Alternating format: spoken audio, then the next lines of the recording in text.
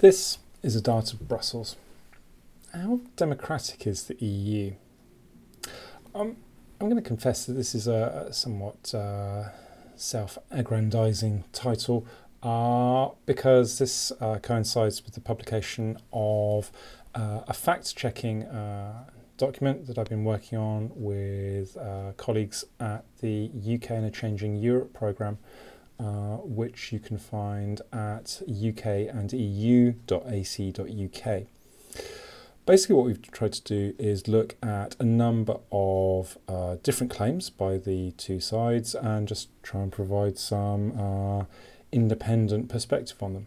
And the one that I've been focused on has been this idea of questions about democracy. The short version is that democracy is something which varies depending on what you're looking at. You know, we think of democracy as just being good and we should be having more of that. But what we're not very clear about is what it actually constitutes. You know, you've got that famous phrase from Abraham Lincoln, government of the people, by the people, for the people, which is already three different things. And that's before we even get to the problem of who are the people. You know, is it some kind of ethnic, cultural community, shared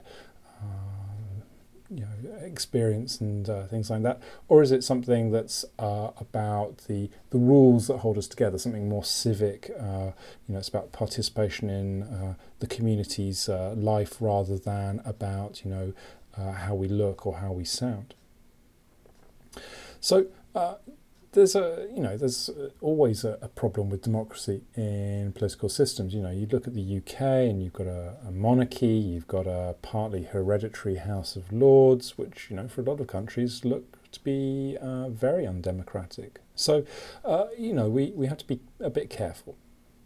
What's clear, though, is that the EU does have a lot more democratic controls and input than a typical international organisation. So you've got the direct elections by citizens to the European Parliament. That Parliament is a co-legislator, it agrees laws. They shape the choice of the European Commission President and the rest of the Commission. You've got a European Citizens Initiative where citizens can sign a petition to get new legislation proposed, although it's not happened yet. And for all the rest, member states are there as backstops for the whole system, that their legitimacy, their control provides something that is grounded in the kind of the bedrock of participation and understanding that comes from those countries.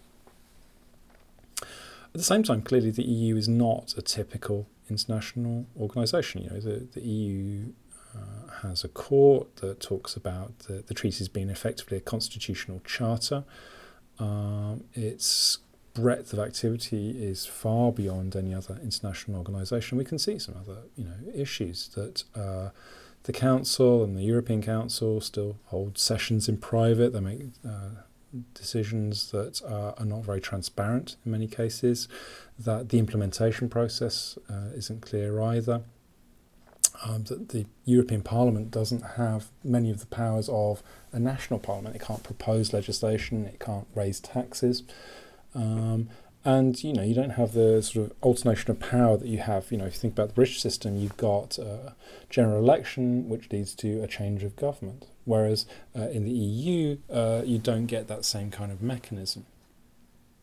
Now what's clear here is that there's a bit of a dilemma, is that all the shortcomings you can talk about democratically in the EU, the obvious solutions to those would be to give more powers to the EU, to strengthen them, to make the Parliament more like a national parliament, to give it powers to raise taxation or to take whatever powers it likes.